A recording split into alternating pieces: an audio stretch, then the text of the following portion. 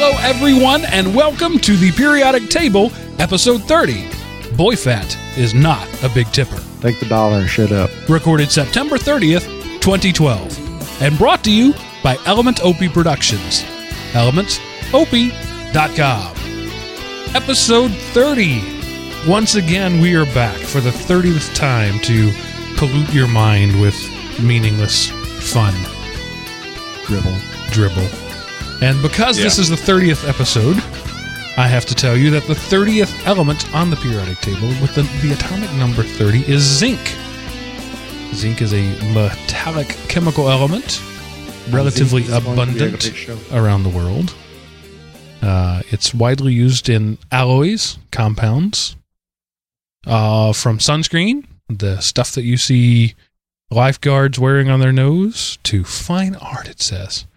Living organisms also rely on it as a valuable nutritional trace element.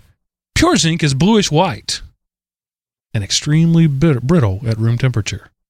All right, that's good enough.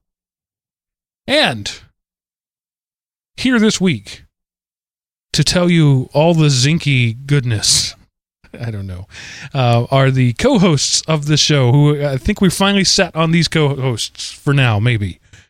Mr. Aaron, former Fat Guy Butler. Hiya, Aaron.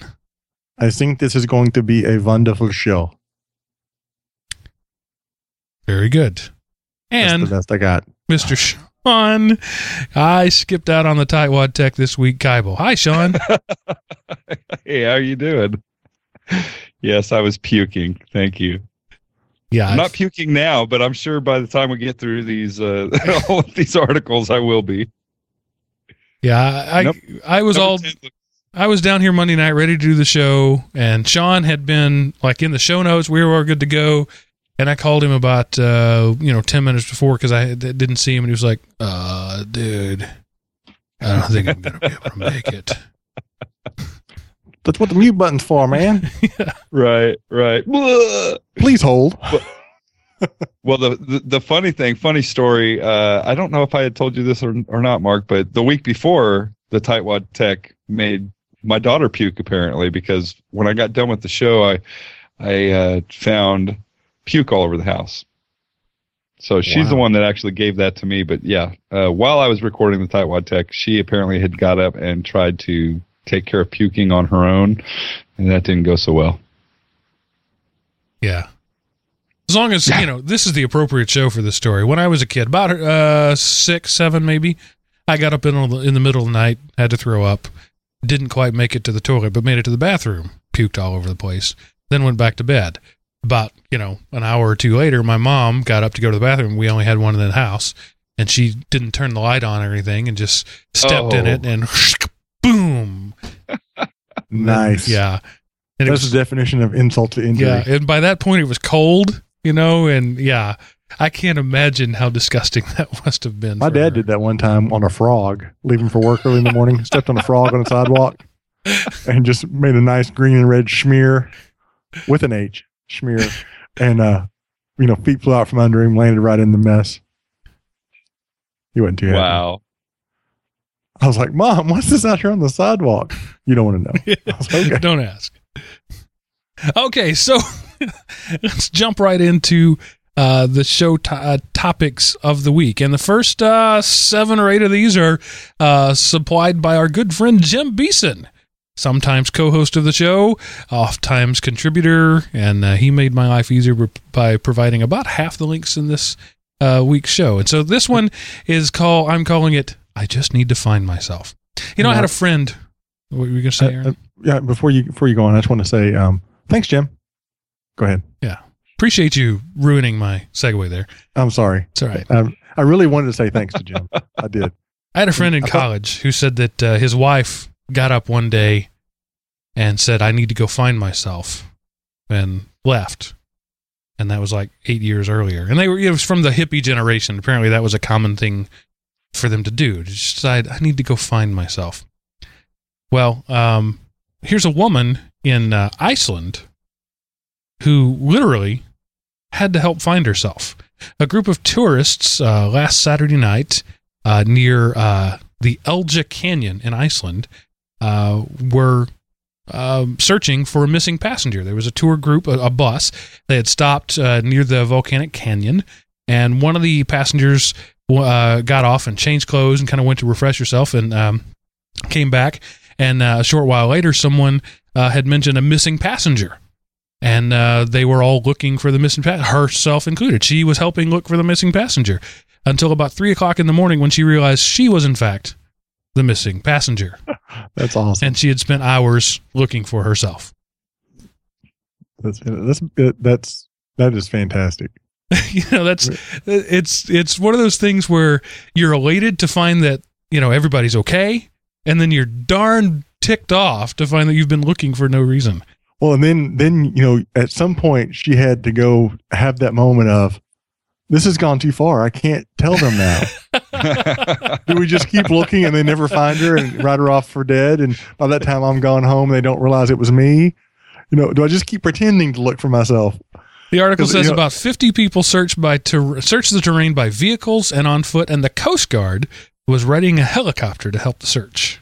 I have to tell a quick lost kid story. When I was teaching school, we went to a region band competition. Most of you are probably familiar with that. I'm assuming other states have it besides Texas, where you go compete against your fellow instrument mates to try to get a chair in a regional or area or state level band. And I was driving the minibus, the short bus, literally the short bus. And one of the other band directors had his station wagon with a bunch of the instruments in the back of it. And, I have a standing rule. I youth pastored for several years and taught school.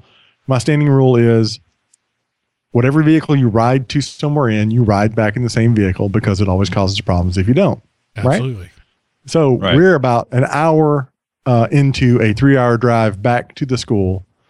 And I realize I haven't heard the voice of a certain kid that it's a pretty talkative kid. And I said, Dan, is Jeremy asleep? And he said, no, Jeremy rode with Mr. Shaw. And I could see in the headlights of Mr. Shaw's car in front of him that there was 4 people in that car. And there was 4 people in it when we left to go down there. And we didn't have an extra person in the van or in the bus. And I said, no, he's not. So this is before cell phones. So I flashed the headlights at Mr. Shaw, pulled over, went up there. Do you have Jeremy in here? No, I don't. Jeremy's still at the school. So the best part was Mr. Shaw turns around, drives an hour back. It's been 2 hours by that point since we left. Jeremy's sitting out on the steps practicing his trombone by himself. He doesn't even know everybody's left.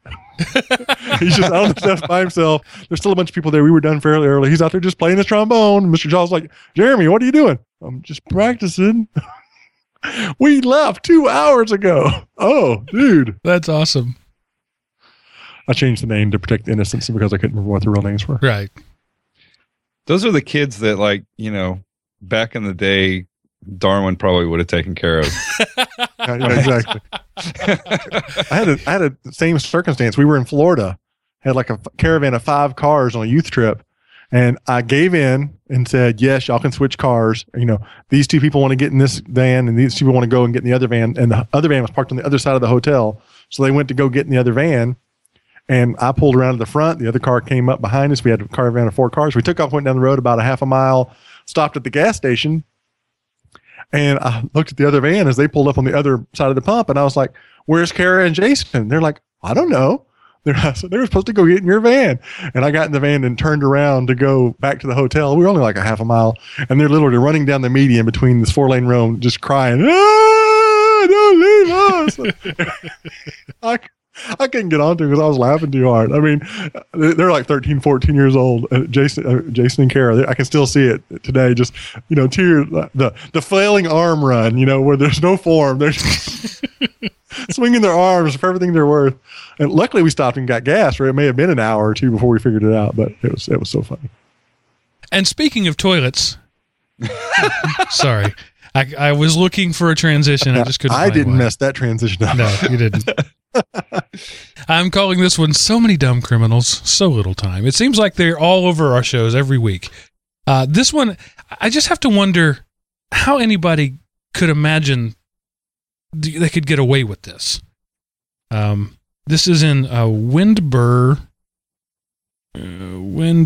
what state? quick. I don't remember. Anyway, Somerset County, if that helps, quick. Anyway, Bobby Clifford Smith III, because he's posh. He's the third. Went into a hardware store. I wasn't going to mention it, but okay. Oh, sorry. Went into a Lowe's, because they don't pay us to mention it. Went back to the back plumbing area, picked up an expensive toilet, then carried it to the cash register and said, "I'd like to return this." Now, first off, let's give him an A for balls. Okay, that's pretty ballsy. Right. To just do that. Show title, by the way. Yeah. Give him Aaron, an A for balls. are you keeping up with those? I've got him. Keep up with those tonight. Okay. Secondly, let's not even consider the stupidity of the person who he walked up to, because they actually gave him the money back. $677.34. Funny, I saw this guy come from inside the store, but he said he bought it. He didn't have a receipt, but he looked honest. I don't know. That's just dumb on so many levels. Gave him a $677 gift card to Lowe's, and the man walked away. And then somebody said, that didn't seem quite right. Let's go look that up on the surveillance video. So that's the third point of the story. How dumb do you have to be to not know you're going to get caught doing that? And so Mr. Smith was taken to Somerset County Jail after failing to post $30,000 in bail. $30,000 for a toilet. That was an expensive toilet.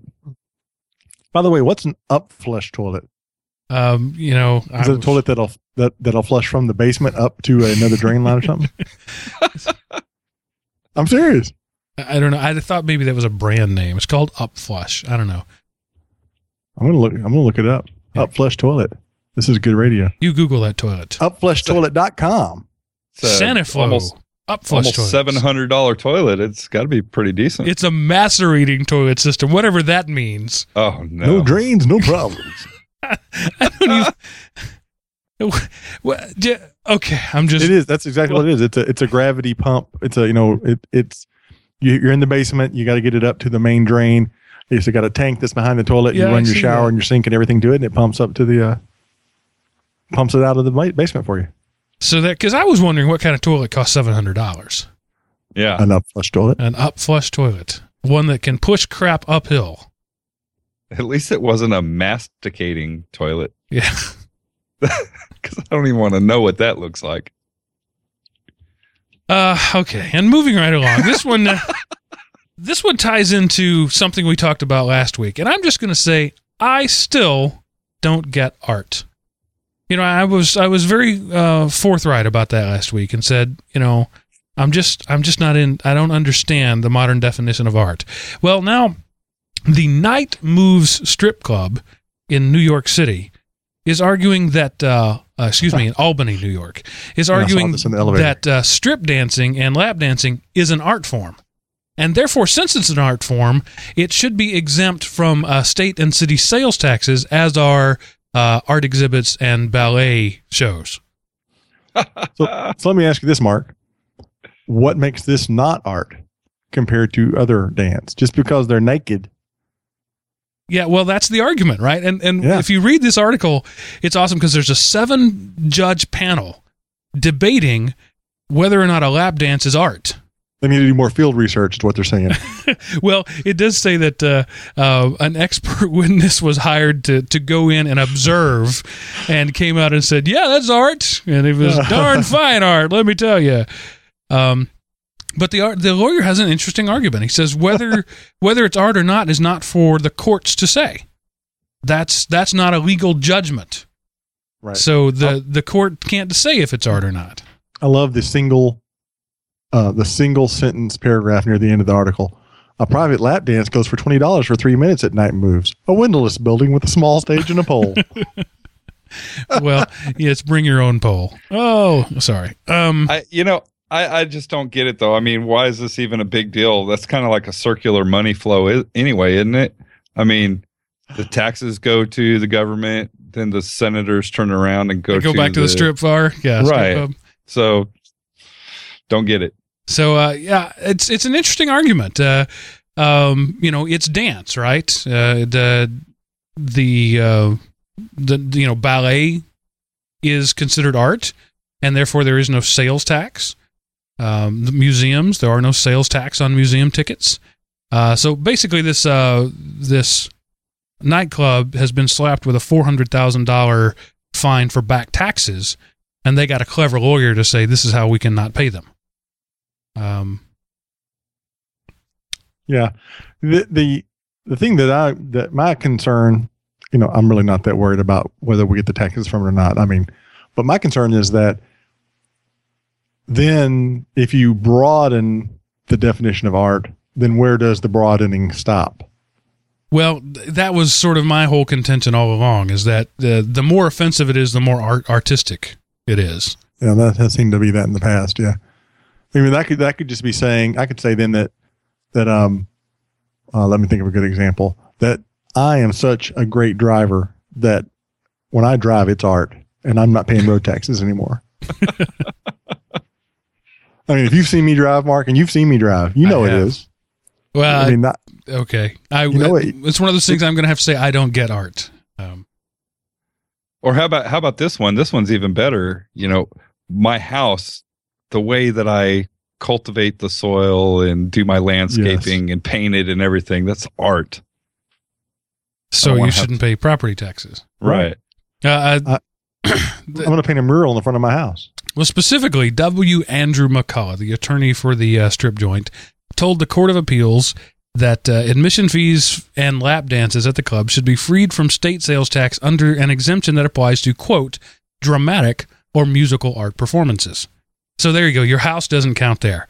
But dramatic or musical art performances. And he said that lap dancing is an art form, and that in any case, the state is not qualified to make such determinations, and that making distinctions would be a violation of the constitutional right of freedom of expression.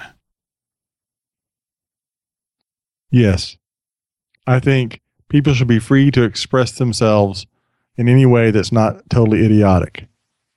Yeah. I don't know. It's crazy. I'm a strict constitutionalist, and I've made that point a number of times on this show. A strict constructionist, that you read the Constitution as it was written. It's not a living, breathing document that must be nuanced for every time. You can't put the Constitution in a corner, Mark. and nobody puts the Constitution in a corner. The right to freedom of expression isn't there. That is something that lawyers have made up over time. You have the right to speak, the freedom of the press, and the freedom of personal speech. Those are the things that are guaranteed in the Constitution. Art is not guaranteed in the expression. Throwing feces at a police during a protest is not protected in the Constitution. We've stretched these things so far. And it's good to note that, people. Yeah, there you go. It's words to live by.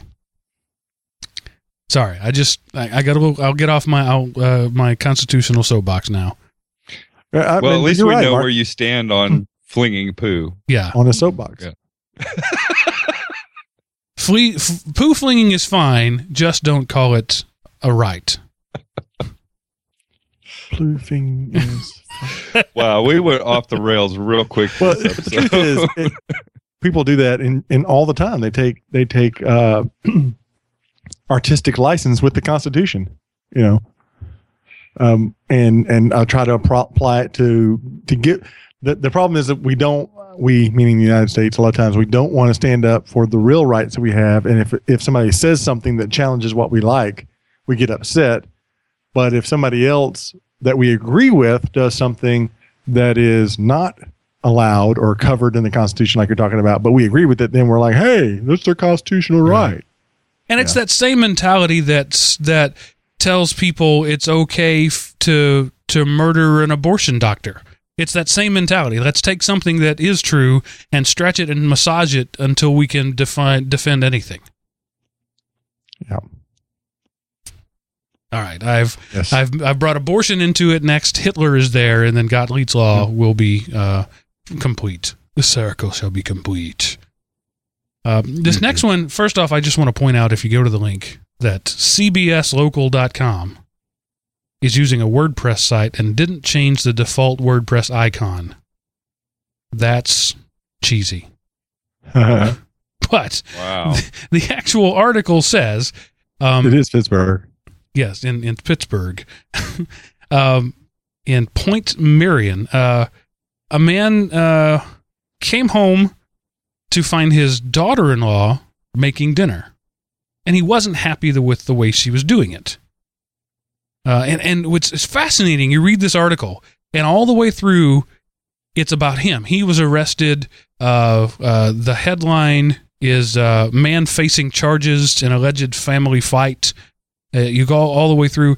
But then, like, almost the last, maybe the fourth paragraph up, you find that she picked up a chair and threw it at him. Yep. So, let's wait. Where'd that come from? We were just talking about an abuser here, and now suddenly we find that what started it is he was griping about the food, and the daughter-in-law picked up a chair and smacked him with it. Well, I'll do the liberal read for you. This horrible, violent man came home and was immediately enraged by the fact that his vegetables were in the wrong kind of bowl, and he stormed and screamed and threw a fit. And then his daughter-in-law hit him with the chair, and then he went to jail. Yeah, right. So, I mean, that's kind of the way the article reads. So the man, his son, and his son's wife are now all in jail because she hit him with a chair, and he had the audacity to respond. Well, and listen to this. Rome, the guy, was arrested, and so were the son and daughter-in-law, like you just said. He's in the Fayette County Jail on charges of assault and harassment. The other couple are in the Greene County Jail on charges unrelated to the incident. Charges unrelated. Yeah, so I guess the cops came down, pulled warrants on everybody, and found out that she had tried to steal a toilet at Lowe's, and they arrested her. But, it's okay to hit somebody with a chair. That's fine in Pittsburgh. So that's the moral of the story. If you're a woman in Pittsburgh, hit people with chairs as often as you want, and if you go to jail, it'll be for an unrelated charge. It's your constitutional right, Mark. Yeah. Fortunately, no one was hurt, so she wasn't very good. Chair throwing is an art. I don't think anybody ever. That's a good one. I'm going to put that in. Yeah, you got to write that Everybody down. hold, please. I don't think anybody should ever. Sorry, chair throwing is. And I'm OCD, so I have to capitalize the right word. It's saying art. I don't think anybody should ever go to jail for assault if the person wasn't hurt. That's an interesting point. It's attempted assault. Well, yeah. Attempted assault means you missed. Well, there's assault and then there's battery in the eyes of the law. I know. I just think the idea of I'm going to send you to jail and press charges on you because you swung at me and missed.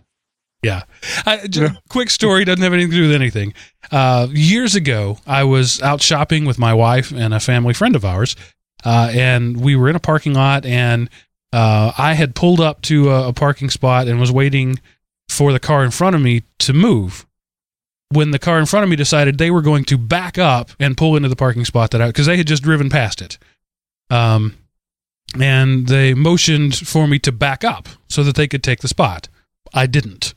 I sat there until they moved out of my way, and then I pulled into the parking spot. Well, this made the fellow in the car enraged, and he decided to get out and challenge me in a physical manner. I didn't respond. I didn't even look at him. I just sat in the truck until he decided to move along, and then I pulled out and left and decided we just weren't going to shop at that store. It just wasn't worth it. Because it's like he was going to hurt me, I was going to hurt him, the police would have been called, it wouldn't have done any good. But anyway, as he walked off, he had a toothpick that he'd been chewing on, and he threw it at the car, and it landed on the hood. And the family friend who was with us is a lawyer. And being a lawyer, she said, that was a battery. And I said, no, it was a toothpick. She said, no, that was assault and battery. Him throwing that toothpick was battery. We could have him arrested for that. That's how lawyers think. He threw a toothpick at my car. But to a lawyer, that was assault and battery. So, Mark, what is the definition of assault and battery? What's the difference between assault and battery? Assault is making a physical threatening violence. Battery is actually touching somebody with your hand or with something else. Here's a quiz for you. Since we're doing word quizzes, can somebody out there, I could, if you want me to, tell you the difference between burglary, theft, and robbery? No, Aaron, please tell us. I'm not sure, really. I was making that up. Oh, okay. No, robbery is whenever you take something from somebody by threat of force. Burglary is when you break into somewhere and take something. And then theft is when you just take something. So I walk up to you with a gun and say, give me your bicycle. That's robbery. I break into your garage and take your bicycle. That's burglary. You leave your bicycle out in front of the Walmart and I get on your bicycle and ride off. That's theft. Okay. I may or may not be accurate on that. Well, I'm not a lawyer and I don't play one on TV. But I do know the difference between geriatrics and gerontology because I looked that up today. So how illegal is it to keep an overdue library book? See, that was not a bad transition. That wasn't terrible. That was good. For almost 100 years. A woman in the Chicago area returned a book, an overdue copy of The Picture of Dorian Gray that was checked out in 1934 by her mother. Her mother checked it out, died apparently at some point in the past. The daughter found the book and was afraid to return it because she thought she might be arrested because she was thinking, how big must this fine be?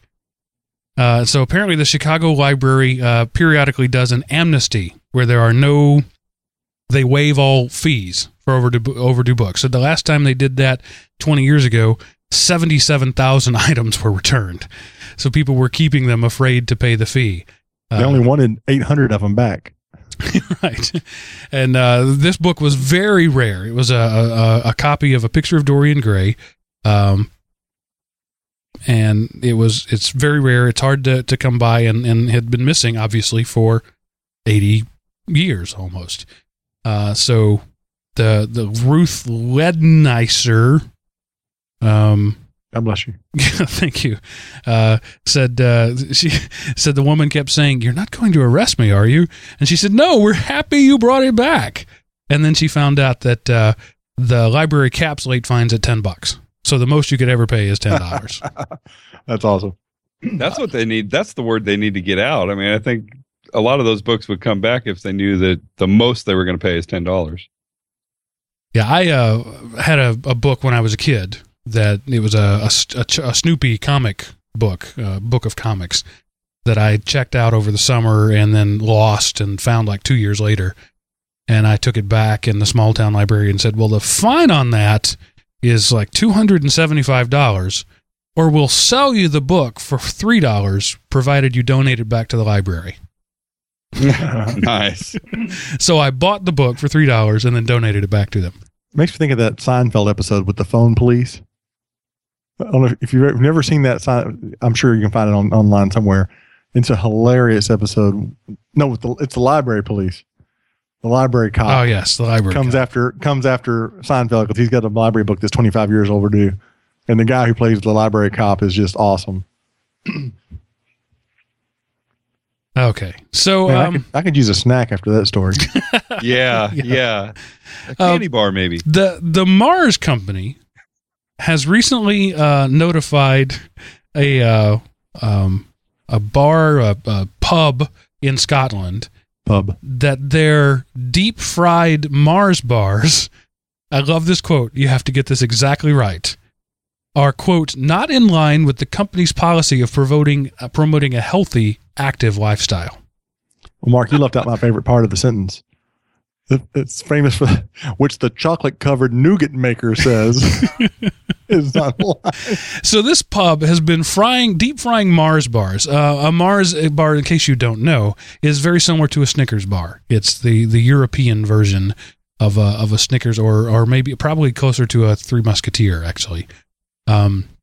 It's chocolate and nougat and caramel, and Mars is the parent sister company of M&M Mars. Anyway, they don't sell Mars bars in the U.S. that I know of, but in Europe they're big. And this pub has been selling deep fried Mars bars for 20 years.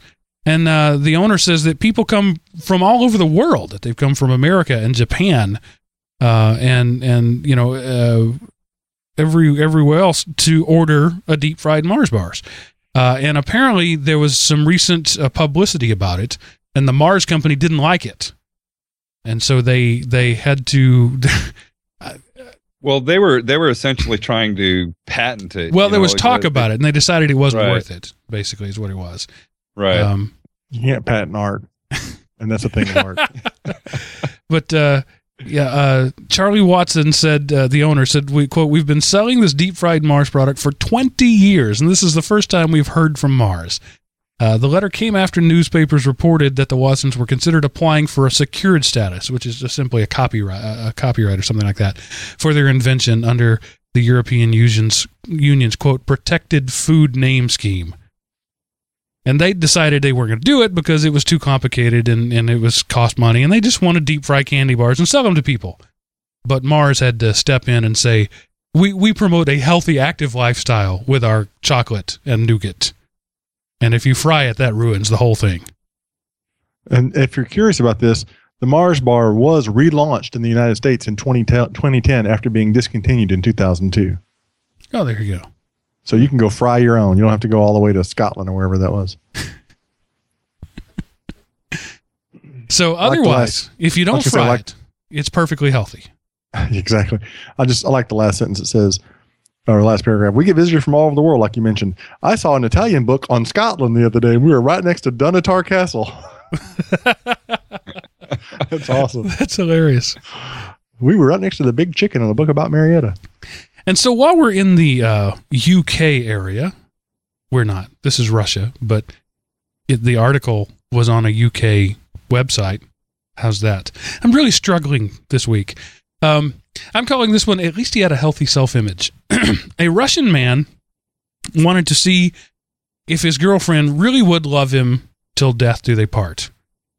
So he hired a movie crew, a director, stuntmen, the whole bit, a script writer, makeup artists, and they staged a car wreck at the place where he had arranged to meet his girlfriend.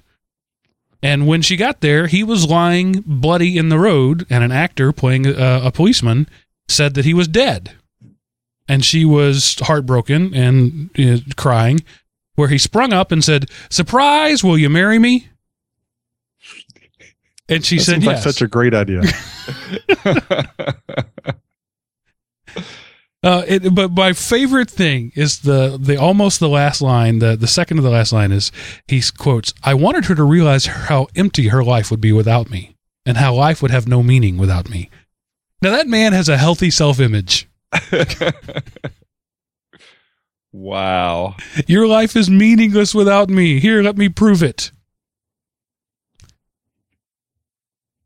You know, he's just lucky that she didn't go, oh well. Right. Or finally, now I can stop slowly introducing poison into his food over years. But the picture, you have to go to the website and click on it. He's all bloody and grinning like some weird grinning bloody person, and they're toasting with champagne, and she's happy, and it's just bizarre. She says, "I was so cross, I almost killed him again, but for real this time." But apparently she decided, okay, to marry him instead. It's a good joke. I'll go ahead and marry the guy. Yeah. Kill him, marry him.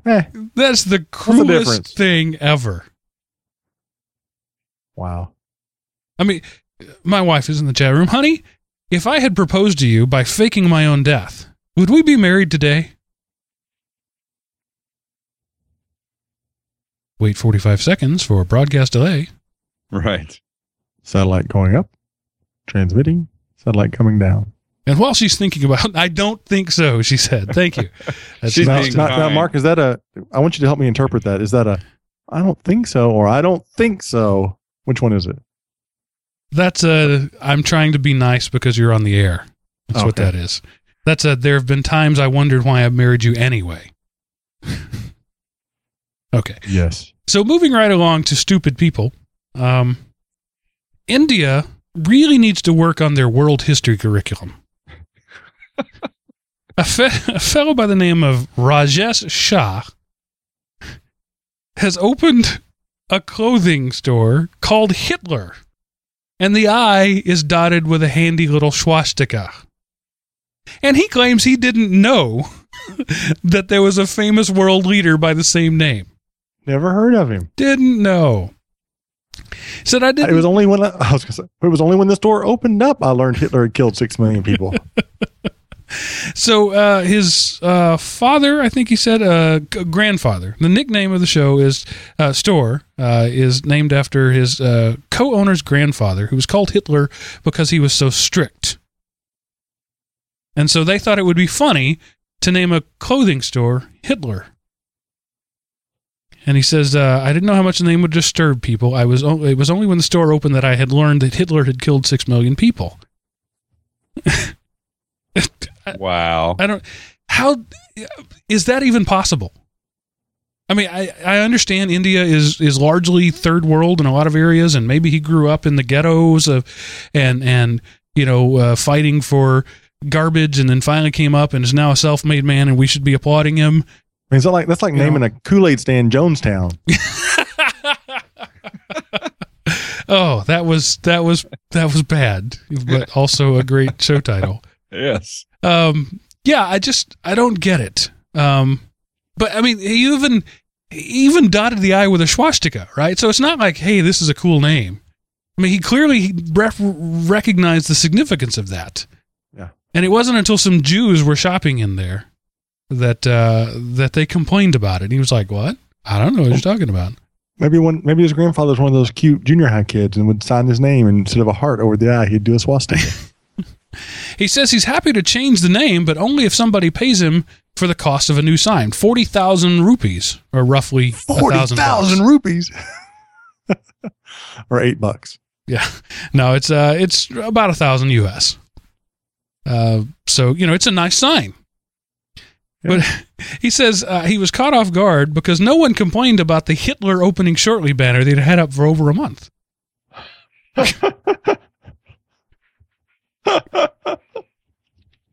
Sorry. That's just funny. Not that he has a store named Hitler, but just that he said nobody complained about the... And so sticking with dumb people, maybe Brooklyn should actually take lessons from India on how to educate their populace.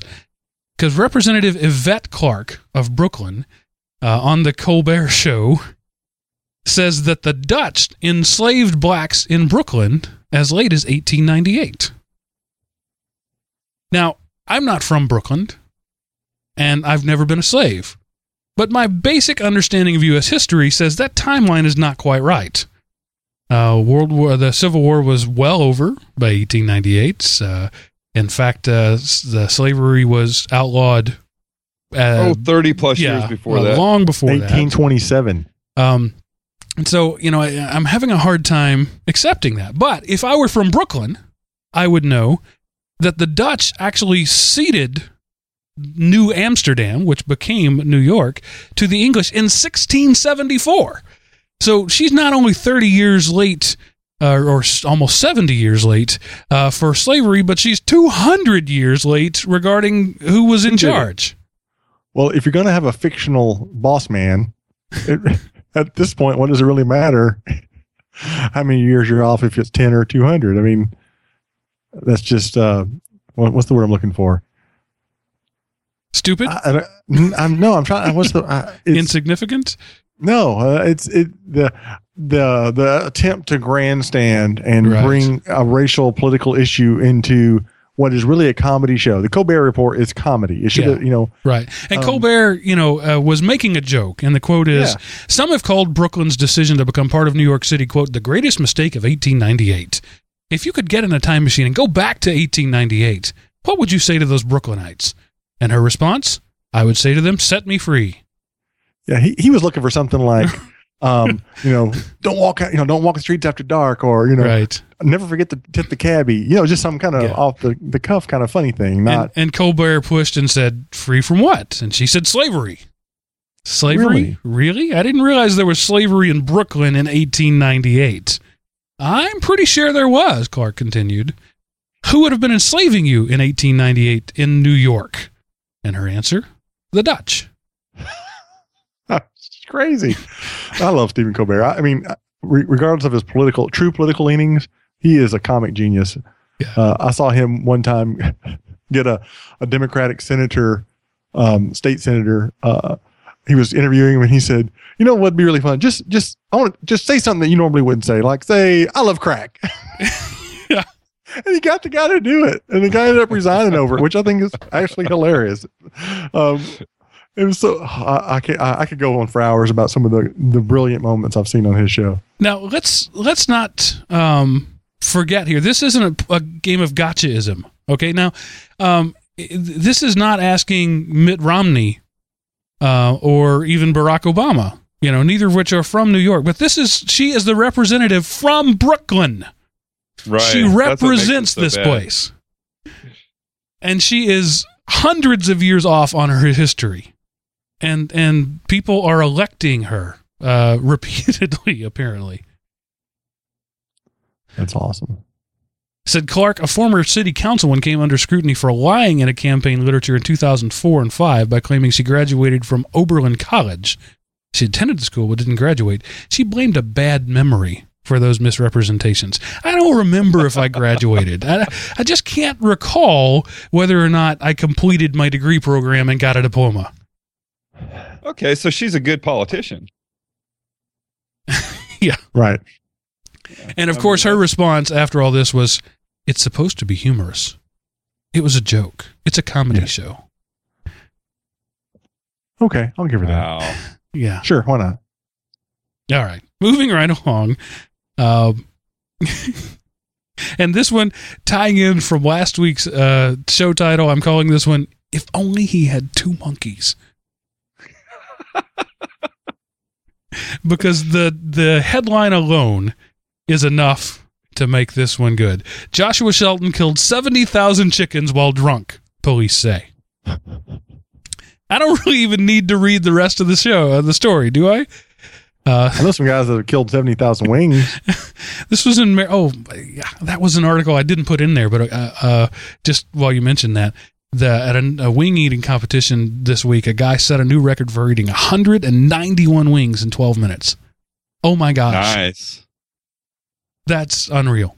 And he probably weighed like 115 pounds. Yeah. But Joshua Shelton, a Maryland man, he's 21 years old. He was found, I'm sorry, I'm cracking up to read this. He was found lying in the chicken house's power control, wearing only a t-shirt and boxers, smelling of alcohol, and sitting in a puddle of his own urine. And somehow, in his drunken stupor, he turned off the airflow to 3 chicken houses, and they began to overheat and didn't get enough air, and 70,000 plus of them died. Now, this kills me though, Mark. They say that those chickens were worth about $20,000. So that's like what, 35 cents a chicken? Is that right? Yeah, Bo Pilgrim sells them for a lot more, doesn't he? Right. that's crazy. Wow. We could talk about the animal cruelty aspect of that and say 30,000 chickens pressed together so closely that their own body heat kills them if they don't have air conditioning. That's not a great thing. And that there were 70,000 chickens in 3 small buildings, that's not awesome. It says without power, the chickens will begin to die within 15 minutes. So they really need that airflow. And of the 70,000, all but about 100,000 of them, all but about 100 of them were dead the next morning. That's very sad. It's sad. He's our honorary junior scumbag of the week. It's just idiot of the week. I mean, he's naked, and it's not in this article. It was another article where I read that he was in a pool of his own urine.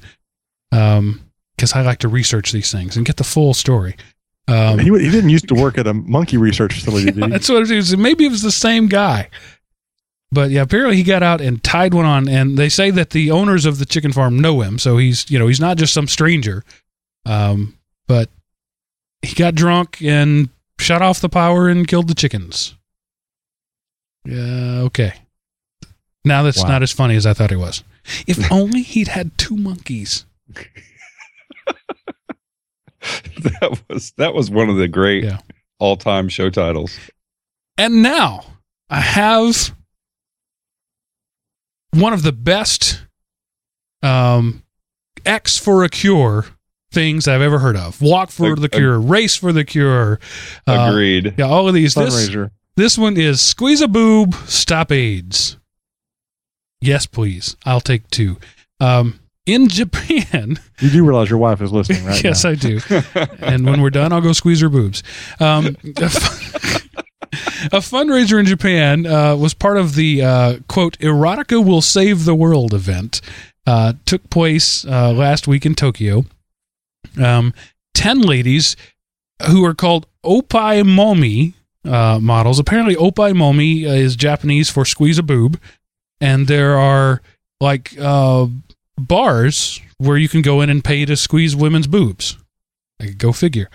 And there's a picture here. You can go to the show notes and look at it. These women are qualified for the position. But 10 of them lined up, and men and women, I guess, I'm sure it was mostly men, stood in line, and they had to first check their ID to make sure they were 18 years old. Then they gave money. I don't think it says how much money, but they gave some money, and they were allowed to pick a model and squeeze the boobs. You got 2 squeezes per hand. And if you weren't satisfied with that, you go back to the end of the line and start over again. And billions of dollars were raised. No, I made that part up. I don't want to know what they come up with to cure testicular cancer. Says, Ope Mome, the practice of allowing people to squeeze your breasts in exchange for money is popular at some Japanese bars. This was the first time it had been carried out in public. And there are some promotional videos if you want to watch it. What a great idea. Squeeze a boob, stop AIDS. I would say only in America, but it's not. It's not. It's in Japan. Yeah, you don't. Only in Japan. You think of Japan as being more repressed than that, right? Or at least I do. They generally are. Yeah, I mean, I lived there for 2 years. I would say yes. This is kind of shocking, but they can be that way. I mean, then you go and they have some TV shows that just blow your mind. You're like, it just doesn't make sense. So maybe that's it. They're so repressed that these little really weird things come out. Yeah. I forgot one of the important steps. You line up, you check your ID, you donate money, you sterilize your hands, because who knows where those things have been. Then you squeeze the breasts. So I didn't want to be guilty of inaccurate reporting. They don't mention how much your donation has to be, do they? No, I don't. I don't know that there was a minimum. Wow. So Opai Momi. If you're looking for the fundraiser, Opai Mome. I'm just wondering how, you see all these NFL guys wearing pink, right, for the month of October for breast cancer. Maybe if they had one of these things, they would definitely raise awareness, right? People would be aware of this event going on. Yes. I wonder how many women did it. Because anyway, all right. I'm sorry. I'm just staring at the picture, trying to process that information. My mind is blown. And sticking in the vein of the just weird stuff that people do, an unwashed pair of Elvis undies are expected to pull down as much as 10,000 pounds at an auction this week. It's underwear that he wore on stage during a show, and there's like pictures of him with the underwear and the underwear with a clear remnant on them. being auctioned as part of Elvis memorabilia. And people, they're expecting 10,000 pounds, which is $25,000-ish, if my exchange rate is right. I mean, do you think that's realistic? Are people really going to pay that kind of money for Elvis's dirty underwear? Oh, yes. Absolutely. It also, other items in the auction are his annotated Holy Bible, in which he underlined passages such as, what is the man advantaged if he gain the whole world and lose himself or be cast away? Including also home movies of his wife Priscilla. I wonder if he's squeezing her boobs in any of them. Straight from the Bible to boob squeezing. That's what we got here. We got the full gamut for you in this show. That's right. Somebody write that one down. From I got Bible it. It's on to the boob list. squeezing. That might be a winner. The only thing I have to say about that one is just ew. This next one is kind of cool, though. I won't tell you the date just yet, but off the coast of Scotland, some time back, an experiment was done where lots of notes were put in bottles, and it was an experiment to test ocean currents. And it said, if you find this thing, write where you found it, what day it was, and send it back to this address. And it was picked up this week after 98 years. That bottle had been floating around since 1914 when this experiment took place. That's a long time in the ocean. That's just really cool. It was probably wrinkled by then. All pruny. Said inside each bottle, a postcard asks the finder to record the details and promises the reward of a sixpence. Unfortunately, there's no such thing as a sixpence anymore. They use euro now.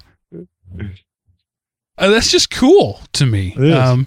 That is. The International Fishery Investigations, there's a picture of the thing in there. Says, please state where and when this cord was found, and then put it in the nearest post office.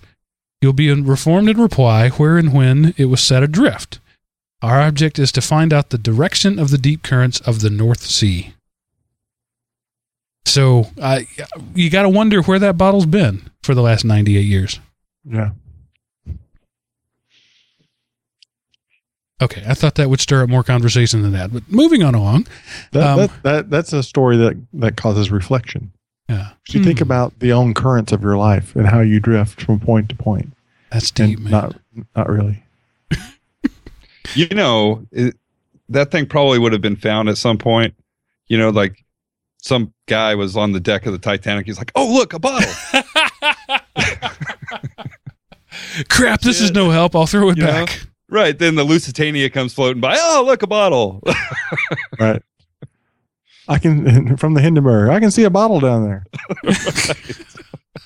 Amelia Earhart signed it. Exactly. Okay, this next article I'm calling, There's Something You Don't See Every Day. The location isn't listed specifically, but it's somewhere in, there it is, near Pernith, Cumbria. That helps, right? Yeah. Owner Philip Armstrong had noticed that one of his cows had gone missing. A 660-pound calf called Sparkle. Well, Sparkle had fallen off a cliff almost 100 feet down and landed in a tree where he was stuck. So what do you do when you have an animal stuck in a tree?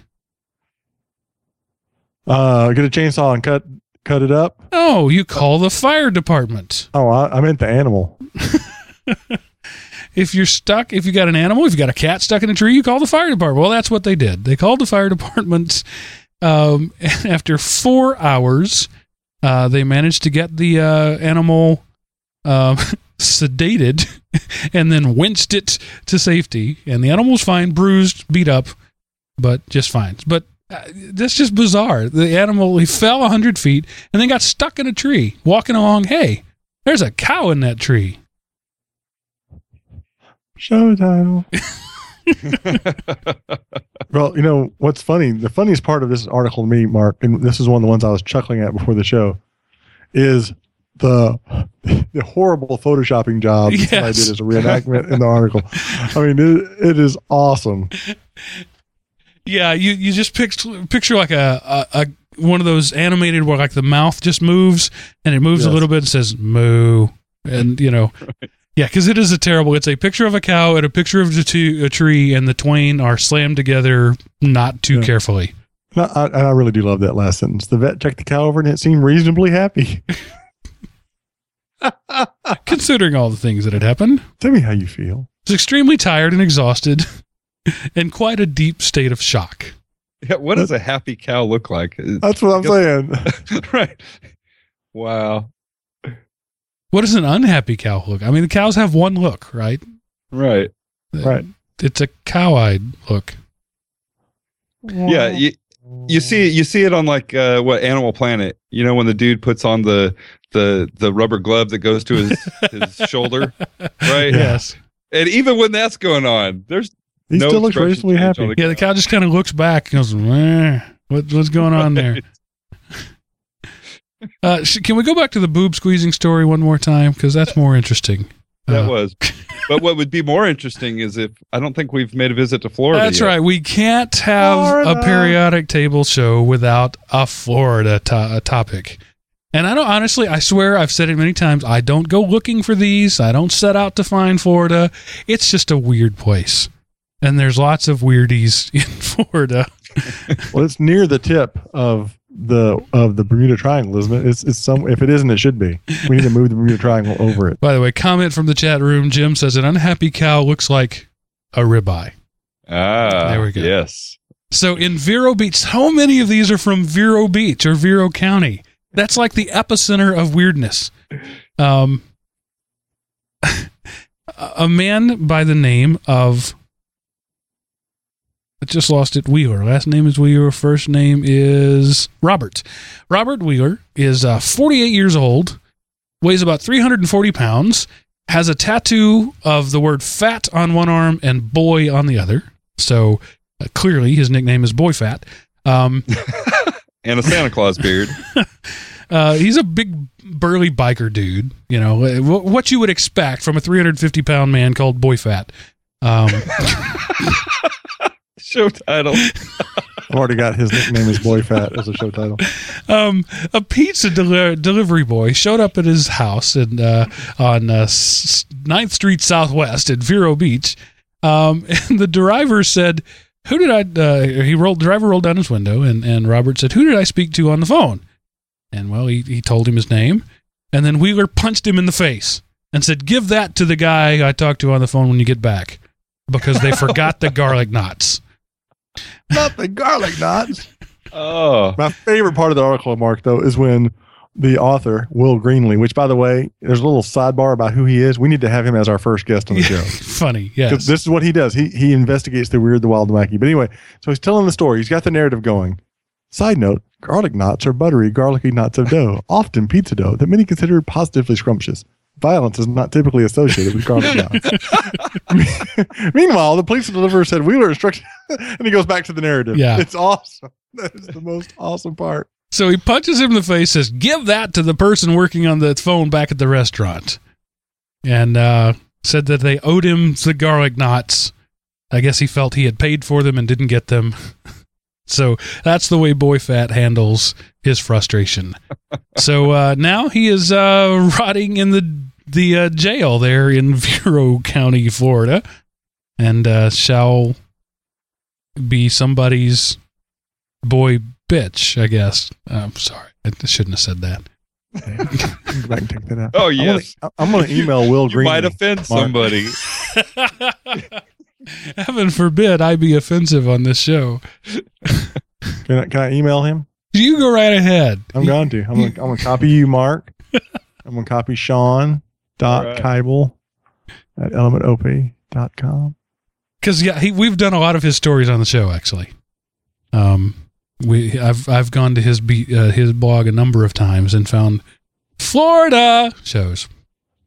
Yeah, it'd be interesting to talk to him just about the wealth there in Florida for stories like this.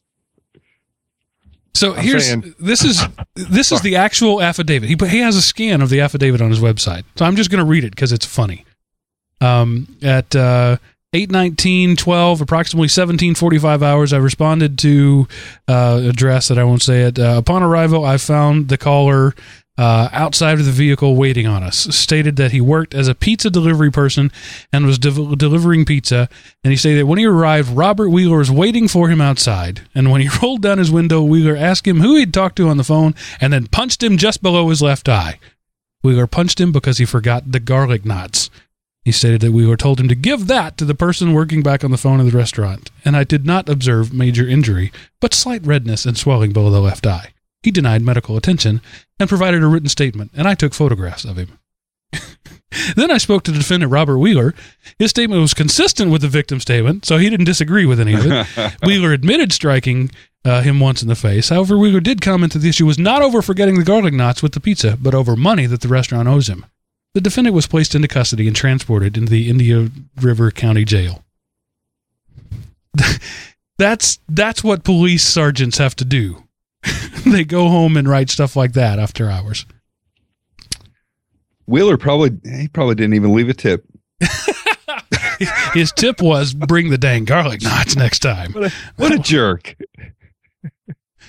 So yeah, boy fat is not a big tipper. So Aaron, you were going to say something? I don't remember. Okay. Probably wasn't important. No. I think I was just going to read to you as I was typing the email, and then I realized that's not good radio. Reading the affidavit probably wasn't either. So that is our last episode. Our last episode. That's it. We've We're had a done. Good run, Mark. We've had a good run. It's been good. It's been nice knowing you. No, it's our last news story for this episode, unless either of you bothered to bring anything. No. He says with slight humor. Condensation in his voice. Condemnation, you mean? Condescension, not condensation. Yeah. My voice is actually dripping water at this point. Your voice is slightly humid tonight, Mark. It's late, and I've had a really humid story. I'm getting verklempt. Okay, so wow, it's that Hitler store that did it to me. If you would like to submit stories, as Jim did, and make my life easier, thank you, Jim, you can do that by going to elementop.com and either going to the forums, finding the periodic table forum and making your comments known there, or you can click the Contact Us button and paste what you want to do there in the forum, or you can always email me or Sean directly, mark@elementop.com or sean@elementop.com. That is our place. Aaron, how could people contact you if they want to share the love about Florida or chickens or anything else? If you just email ihateflorida@gmail.com. Not really. We love Florida. Seriously, the easiest way to get a hold of me is AARON. That's Aaron at onemeal1workout.com. The number 1 meal, number 1 workout.com. And Mr. Keibel, how about yourself? You can email me, Sean, SHAWN, @elementop.com, or you can find me on Facebook if you just search Sean Keibel, Kibel, or you can find me on Twitter @SeanTX. Excellent. And I already told you how to find me, elementop.com. If you want to follow me on Twitter or the Facebooks or whatever, just search Mark Cockrell. I'm not terribly creative with my names. And hope to see you around. Keep the show titles and news stuff coming. And thanks for being a listener. And for now, we're done with this episode of The Periodic Table.